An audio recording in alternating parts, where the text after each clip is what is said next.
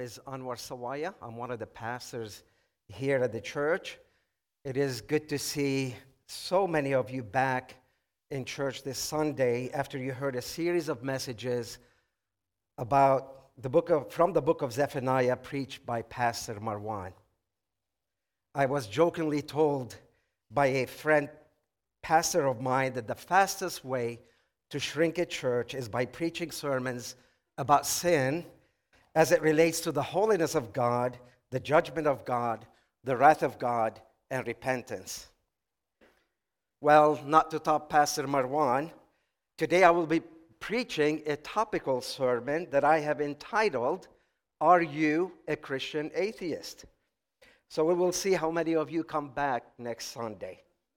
Of course, I'm just kidding, and I hope all of you come back.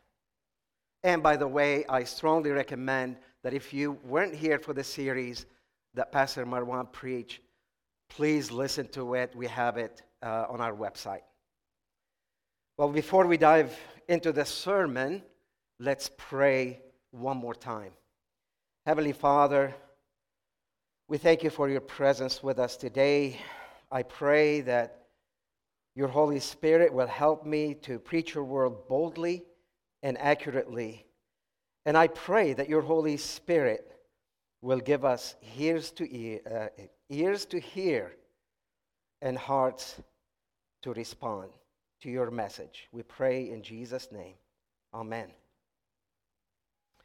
In the early 90s, my wife and I led a campus ministry organization at The Ohio State University in Columbus, Ohio. Typically, every fall, we used to have what we called a fall blitz. And what that meant is we engaged as a fellowship in a lot of activities designed to reach out to the students at the university. And one way we did that was door-to-door evangelism. We would knock on students' dorm rooms or campus student houses and share the gospel with those who were willing to engage with us. One day, me and a brother from the fellowship knocked on a door, and a student opened it for us. We introduced ourselves and asked him if he had a few minutes to talk to him about Christianity. He said that he was a Christian and welcomed us into his room. As we entered and looked around, we immediately noticed some inappropriate pictures of women all over his walls and empty bottles of beer and booze on his desk and table.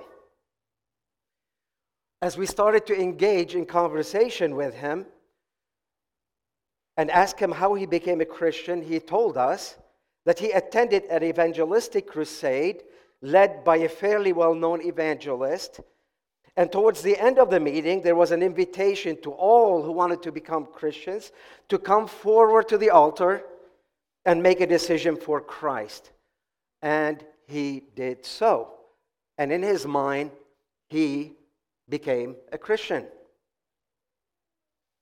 Upon further discussions, we found out that he never committed to a local church, never had a real change of his worldview, and never had a genuine godly transformation of his lifestyle.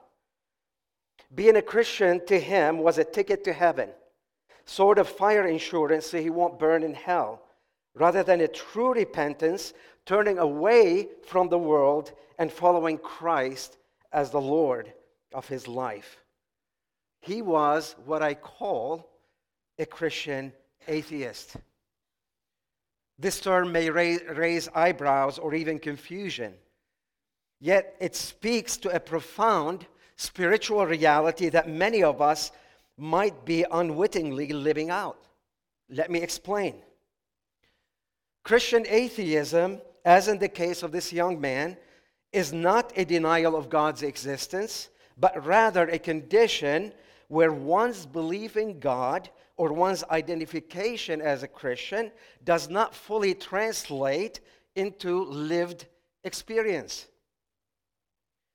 It's a state where professed faith fails to impact every sphere of life, where God is acknowledged in theory but absent in practice. In essence, and at best, it's living as though God does not matter in our day-to-day existence, or at worst, as if he does not exist at all. Paul best defines Christian atheism in Titus 1:16, where he tells us, here's a definition. They claim to know God. People claim to be Christians, but they deny him by their works. They are detestable, disobedient, and unfit for any good work. Before we look at the different causes of Christian atheism, let me make something very clear. No Christian, past, present, or future, will fully be consistent in their walk with the Lord. We will always struggle with sin, and at times fall hard. 1 John chapter 2, verse 1 tells us, "My little children, I am writing you these things that you may not sin. But if anyone does sin," did you hear that? There is an expectation that we'll probably sin as Christians. But if anyone does sin, we have an advocate with the Father, Jesus Christ, the righteous one. In fact, many of the heroes of the faith committed horrific sins. I can think of King David, who not only committed adultery with Bathsheba, but he also murdered her husband to cover it up. Also, I can think of the Apostle Peter, who denied Christ 3 times prior to Jesus' crucifixion. And yet, David was called a man after God's heart. And Peter went on to be a great apostle and a giant of the faith. So what gives? What's different? Well, what's different is that when these men were confronted with their sin, they acknowledged it, genuinely repented of it, and turned to God for forgiveness and strength.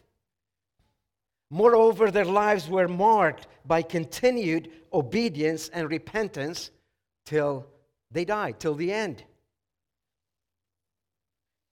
Well, I hope this morning, if you are confronted with sin as you listen to God's word, that your response will be the same as King David and the Apostle Peter. One of genuine repentance and turning to God for forgiveness and strength to overcome your sin. Brothers and sisters, I trust that you will see that today's sermon is not meant to judge, condemn, or fill you with guilt. That's not the hope this morning. That's not the goal of this sermon. But rather, it is a call to allow the Holy Spirit of God to examine our hearts and lead us to repentance if and when needed. Also, it is meant as a loving reminder, or perhaps a loving warning from the Lord to us, not to be seduced by the deceitfulness of sin, both in doctrine and practice. By way of introduction, let me share with you some shocking statistics related to Christianity in America. According to the 2022 Gallup poll, 65 to 70% of Americans identify as Christians, and yet only 15 to 20% reflect the moral values of Christianity in their daily lives. This is an indication of how prevalent Christian atheism can be.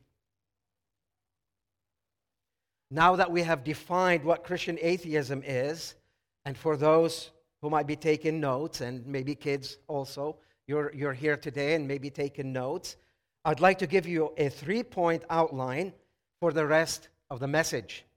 3-point outline. 1, causes of Christian atheism. 2, dangers of Christian atheism. 3, overcoming Christian atheism. Let me start with 3 causes of Christian atheism. I'm sure we all could think of many more, but for the sake of time, I'll only highlight those 3. The first cause of Christian atheism is easy believism. Easy believism. Easy believism is a term often used to refer to a simplified or overly simplistic understanding of salvation and Christian discipleship. It is typically used to describe an evangelistic method and message that emphasizes a minimal approach to faith, focusing solely on a verbal profession of belief in Jesus Christ without true heartfelt repentance and without a commitment to a life of repentance, discipleship, obedience, and transformation. It is unlike what that young man that I mentioned in the introduction heard and experienced in the evangelistic event that he went to.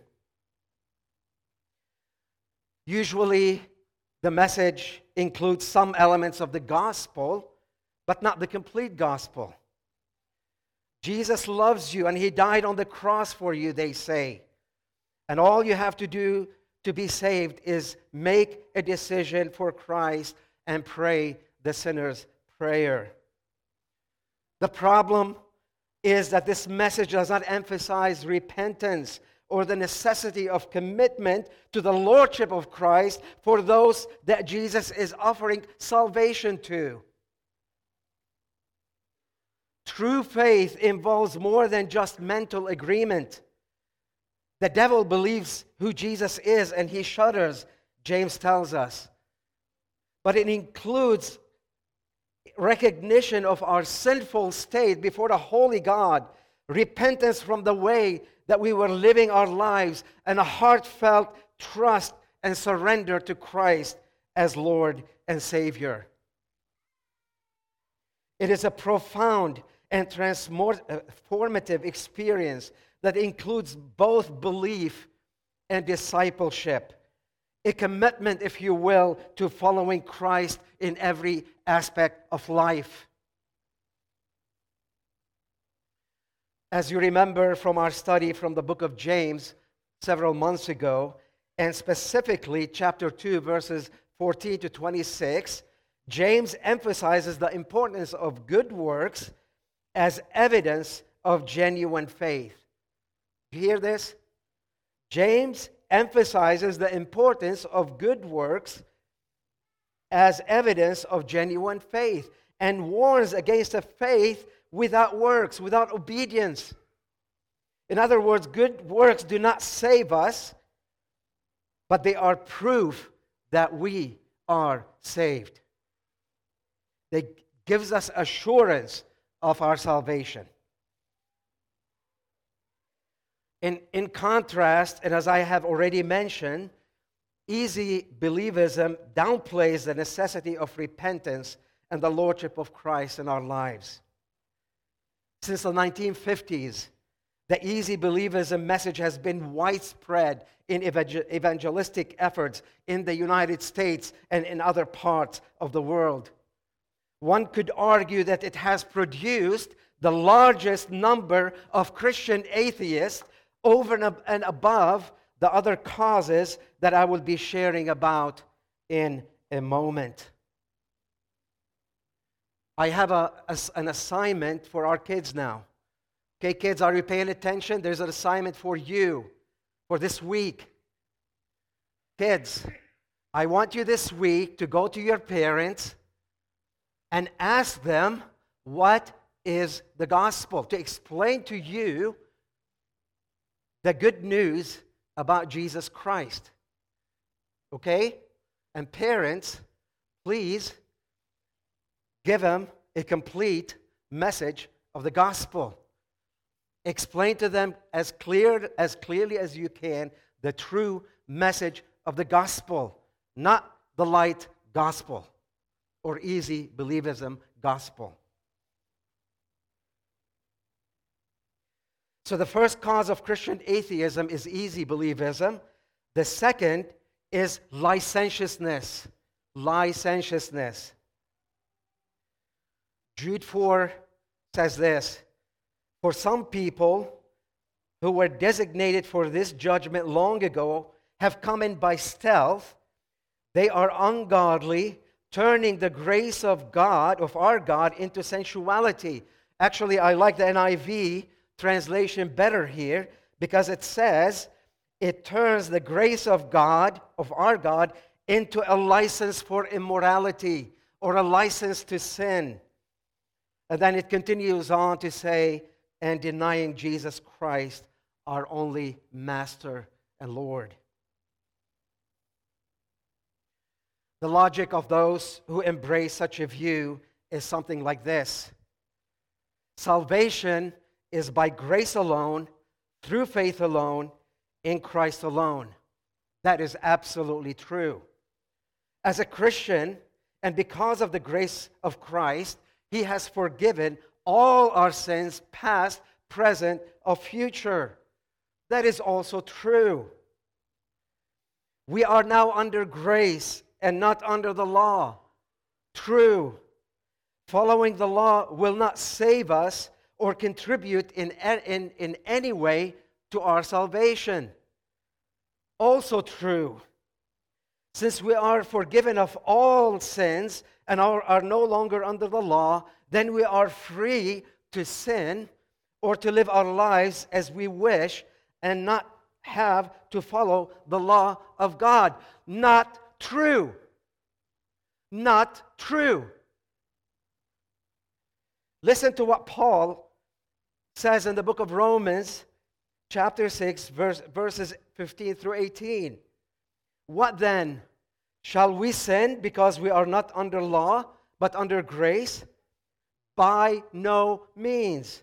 Don't you know that when you offer yourselves to someone as obedient slaves, you are slaves to the one you obey, of the one you obey, whether you are slaves to sin, which leads to death, or to obedience, which leads to righteousness. But thanks be to God that though you used to be slaves to sin, you have come to obey from your heart the pattern of teaching that has now claimed your allegiance. You have been set free from sin. Do you hear that? You have been set free from sin and have become slaves to righteousness. Do you hear that, church? Do you hear it? Not with natural ears, but with your spiritual ears. As Christians, we now have been set free from the slavery of sin and have the freedom to follow God's law. The grace of God ought to fuel in our hearts the love of God and His Word. It ought to fuel the love of God and the love for His Word. In John 14, Jesus said, "Anyone who loves me will obey my teaching." And again in Matthew chapter 5, verses 17 through 20, Jesus tells us, "Do not think that I have come to abolish the law or the prophets. I have not come to abolish them, but to fulfill them. For truly I tell you, until heaven and earth disappear, not the smallest letter, not the least stroke of a pen, will by any means disappear from the law until everything is accomplished. Therefore," listen to this, church, "therefore anyone who sets aside one of the least of these commands and teaches others accordingly will be called least in the kingdom of heaven. But whoever practices and teaches these commands will be called great in the kingdom of heaven. For I tell you that unless your righteousness surpasses that of the Pharisees and the teachers of the law, you will certainly not enter the kingdom of heaven." True faith is proven by good works. Paul here is not telling us, or Jesus here is not telling us that we need to obey the law in order to be saved. But he's telling us that those who are saved will follow the law, will be enslaved not to sin, but to righteousness. Big difference. Big difference. The grace of God and the power of God help us to inwardly delight in the law of God and not despise it. God's forgiveness should not give us a license to sin or to think that there won't be any consequences to our sins. No. True believers will have a strong conviction of sin from the Holy Spirit that leads to repentance and reconciliation with God, rather than a casual or dismissive attitude towards sin. Licentiousness is, in fact, Christian atheism, and we need to fight against it. Again, the first cause of Christian atheism is easy believism. The second is licentiousness. And the third is what I call ministry idolatry. Ministry idolatry. Sister Reese already read to us from Matthew chapter 7, verses 21 through 23. But I'd like to read it again because it is important to hear those words again. Not everyone who says to me, Lord, Lord, will enter the kingdom of heaven, but only the one who does the will of my Father in heaven. On that day, many will say to me, Lord, Lord, didn't we prophesy in your name, drive out demons in your name, and do many miracles in your name? Then I will announce to them, I never knew you. Depart from me, you lawbreakers. Those are terrifying verses. And to be honest, the first thing that comes to mind when I read these verses is the following names: Joel Osteen, Creflo Dollar, Kenneth Copeland, Benny Hinn, T.D. Jakes, Paula White. These men and women are considered to be leaders of what is known as the prosperity gospel movement in the church. And maybe some of you are familiar with them. They claim that Jesus is their Lord, and they speak in the name of Jesus, yet their teachings and their lifestyles say otherwise. They preach a gospel that promises health, wealth, and comfort, rather than the true gospel that emphasizes repentance, faith, and transformation. They accumulate an ungodly amount of money primarily by manipulating the poor and vulnerable. They own huge mansions, fancy cars, and even private jets, claiming that God told them to buy these things. They live a life of celebrities, having bodyguards travel with them at all times. Their ministries emphasize extra-biblical prophecies, deliverance from demons, and miracles that many times prove to be fake. They could care less about the sheep. Instead, they use the sheep to build their own kingdoms. Their God is really the ministry and accumulated wealth, and their accumulated wealth, and is not really Jesus Christ. One prosperity gospel preacher in Abu Dhabi said arrogantly to an ex-member of his church who had since joined our previous church that his goal was to become the richest pastor in the UAE. This is a true story. And he says that confidently and arrogantly. How sad. How sad.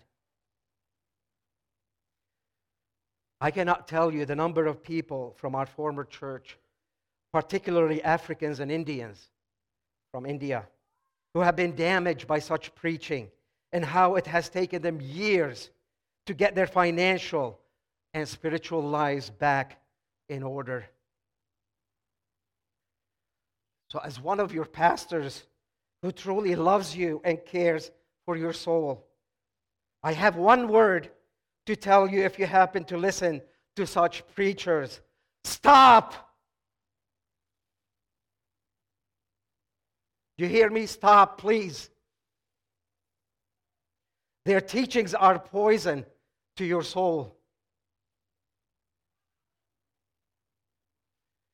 Well, having said that, and as a person who has been involved in ministry leadership part-time for so many years, and now full-time here in Lebanon, I must admit that these verses from Matthew 7 shake me to my core.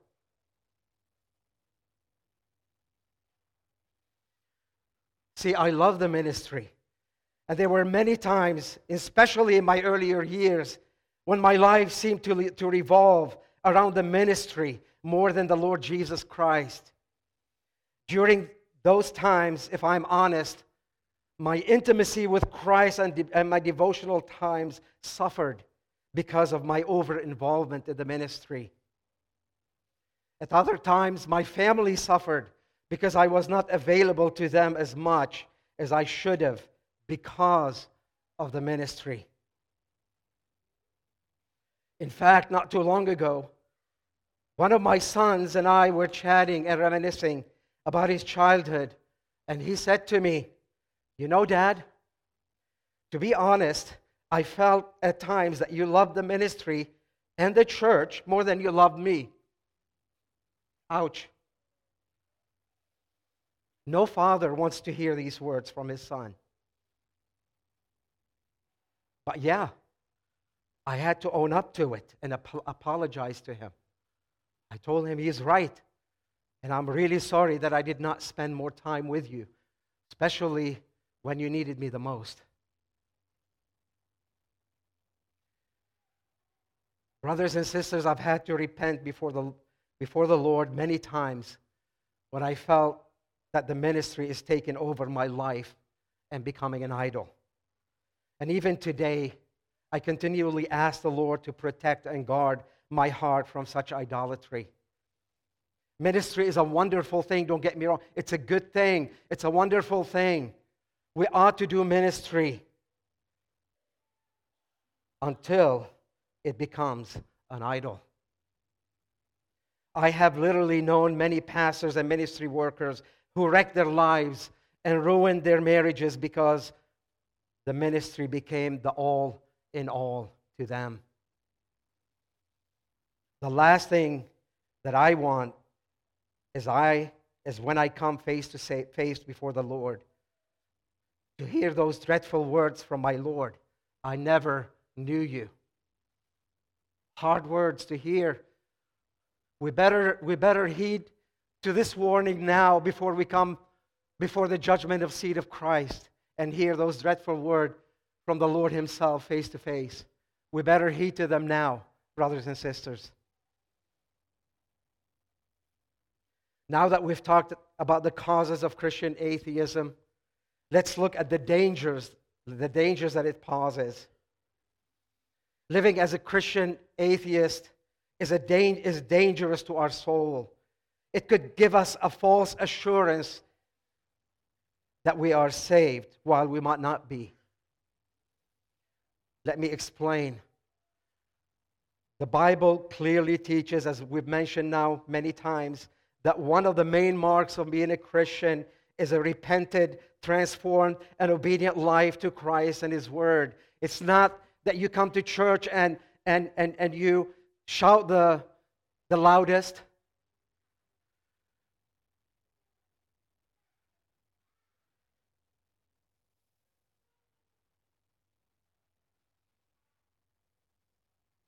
First John chapter 2, verses 3 to 6 tells us, we know that we have come to know Him if we keep His commands. That means if we have a consistent life of righteousness before God, it's not going to be a perfect life, but it's a life of overall obedience to God and a life of repentance before Him when we fall into sin. Whoever says, I know him, but does not do what he commands is a liar. If your lifestyle does not reflect the character of God, then I'm sorry to say, I'm not saying it, the Lord Jesus, the Bible is saying that if you're in that position, you're a liar. And the truth is not in that person. But if anyone obeys his word, love for God is truly made complete in them. This is how we know we are in him. Whoever claims to live in him must live as Jesus did. Wow. In other words, there are other translations like it says that you walk like Jesus walked. And that means you walk in his footsteps. You're not going to do it perfectly, but you are honoring God with your life. But for the Christian atheist, this is not the case. Their assurance might come from the fact that they have prayed the sinner's prayer at some point in the past, and they look back at that to say, yes, I'm saved. Doesn't matter how I live now. But I made a decision for Christ back then. That's it. I have assurance of faith. Or maybe from a distorted view of the grace of God. Or from the fact that they are serving Christ in some way. And say, see, I'm serving Christ. I come to church and I clean up the sanctuary. I set up the chairs. I'm involved in sports ministry or this ministry or that ministry. See, I'm saved. That's great. And I hope we have more people do that. And I'm so glad that we have those ministries. But if you base that on the assurance of your salvation, then think again. That is dangerous, friends. You don't want to be that person that when you appear before the judgment seat of Christ, hear the dreaded words, I never knew you, because of a false assurance of salvation. Another danger of Christian atheism is it breeds hypocrisy. It breeds hypocrisy. Why? Because a Christian atheist claims to be one thing, a follower of Christ, but his or her daily life reflects something totally different. This is the very definition of hypocrisy, is to present yourself as one thing, kind of put a mask on, but in reality you're something different. That presents a distorted image of Christianity to the world and brings reproach and dishonor to the name of Christ. Do you know what the number one objection to Christianity from the non-believers that I and many other fellow pastors have encountered? Hypocrisy. I must admit that for the most part they are right. When many of our churches worldwide are filled with Christian atheists, then unfortunately hypocrisy will be rampant. And let's face it, we are all capable of it. Every single one of us is capable of putting a mask, to be a hypocrite. And so I pray that the Lord would help us as individuals and as a church to protect us from becoming hypocrites. It's only by the grace of God, it's only by the Spirit of God we can prevent ourselves from being hypocrites. We have looked at the causes and dangers of Christian atheism. Let's now explore how to overcoming. And this is sort of the application. Take that as the application for the sermon. The first and most important step to do in overcoming Christian atheism is to acknowledge and confess it before the Lord and before other people. Keep people in your life. Brothers and sisters, I'd like to ask each one of you a question that I have asked myself many times this week, and that I hope you will give yourself an honest answer to it. Here it goes. Based on what you heard this morning, are you a Christian atheist? Are you a Christian atheist? Am I a Christian atheist? If the Lord convicts you of that, then God's grace is here for you. This is the good news. It's a wonderful news.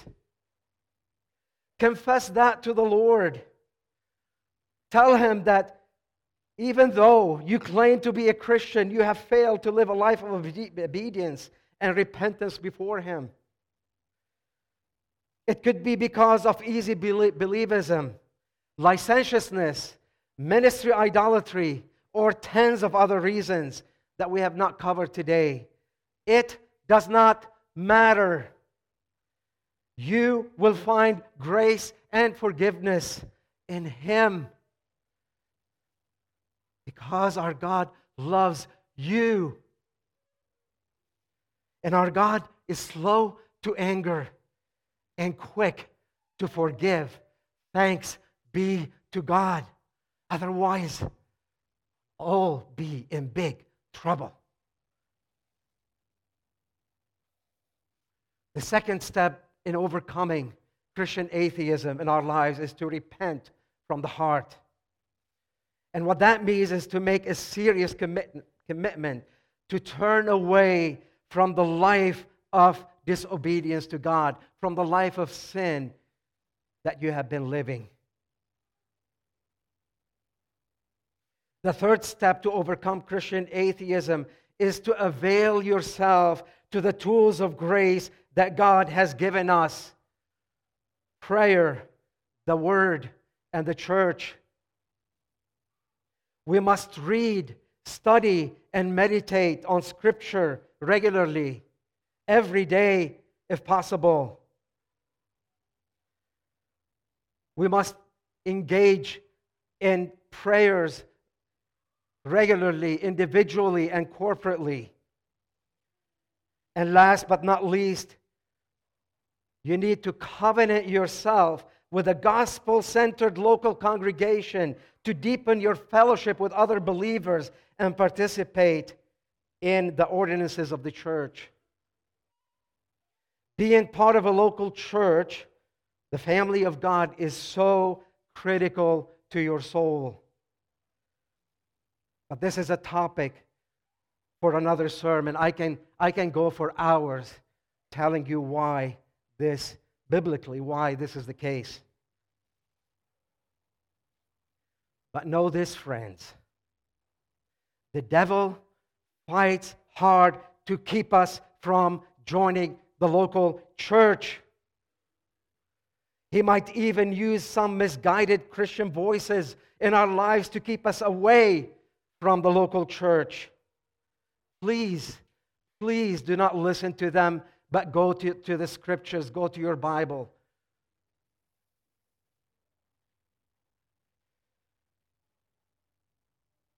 Prayer, the Word, and the church are the tools of grace that are given to us by the Father as a gift to grow in the love of God, the love of others, and to live a life of obedience to His Word.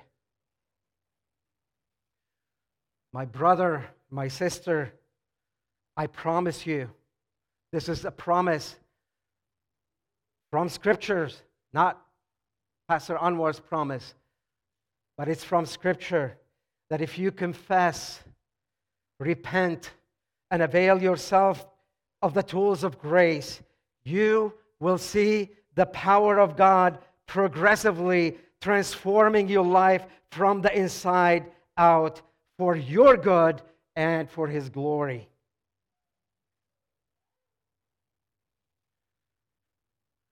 Now, I have one more question that originally wasn't part of the sermon that I feel very compelled to ask. It does indirectly relate to Christian atheism.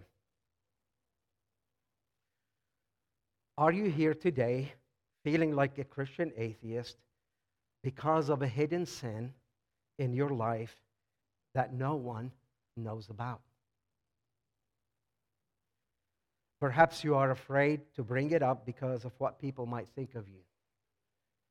Or maybe you are concerned about the impact of that sin on you and others if you are to reveal it. I get it.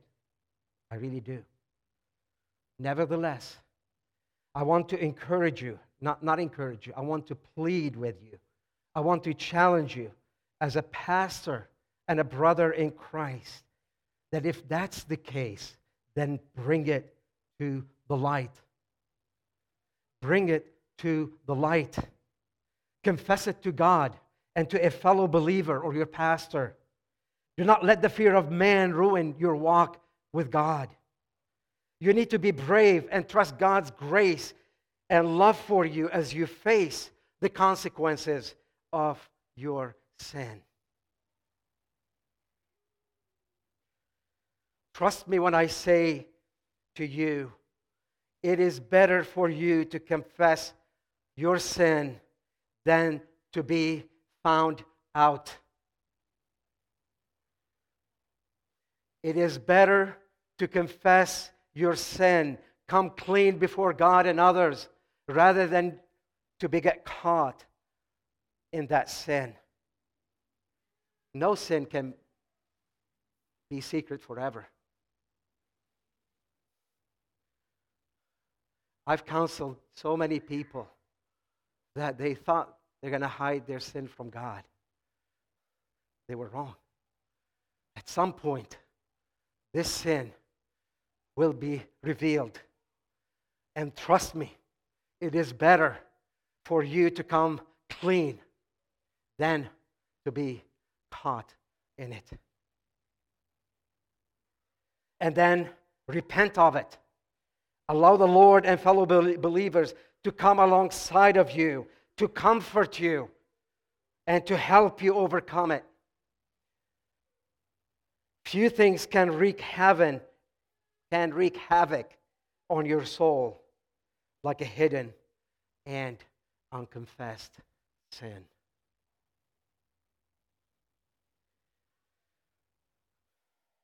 Well, this has been a heavy and a weighty sermon, I know. But let me close with these encouraging words or verses from Jude 24:25. To him who is able to keep you from stumbling and to present you before his glorious presence without fault and with great joy, to the only God, our Father, our Savior, be glory, majesty, power, and authority through Jesus Christ our Lord, before all ages, now and forevermore. Amen. Let's pray. Heavenly Father, it is so hard at times to preach a message like this, but maybe it's harder even to listen to a sermon like this. And Lord, we want to respond to you, Lord. Father, we don't want to be hardened in our hearts. And Father, we pray that if there is any sin in us, that if we are living a lie, if we are living a life of disobedience to you, Lord, I pray that you convict us. We know, Lord, that there is no condemnation for those who are in Christ Jesus. But we desire your conviction so that we can repent of these sins. You are such a wonderful, merciful, and loving God that you love us, Lord, perfectly, even when we sin. even when we walk in disobedience to you, Lord, if we are truly your children. We pray in Jesus' name. Amen.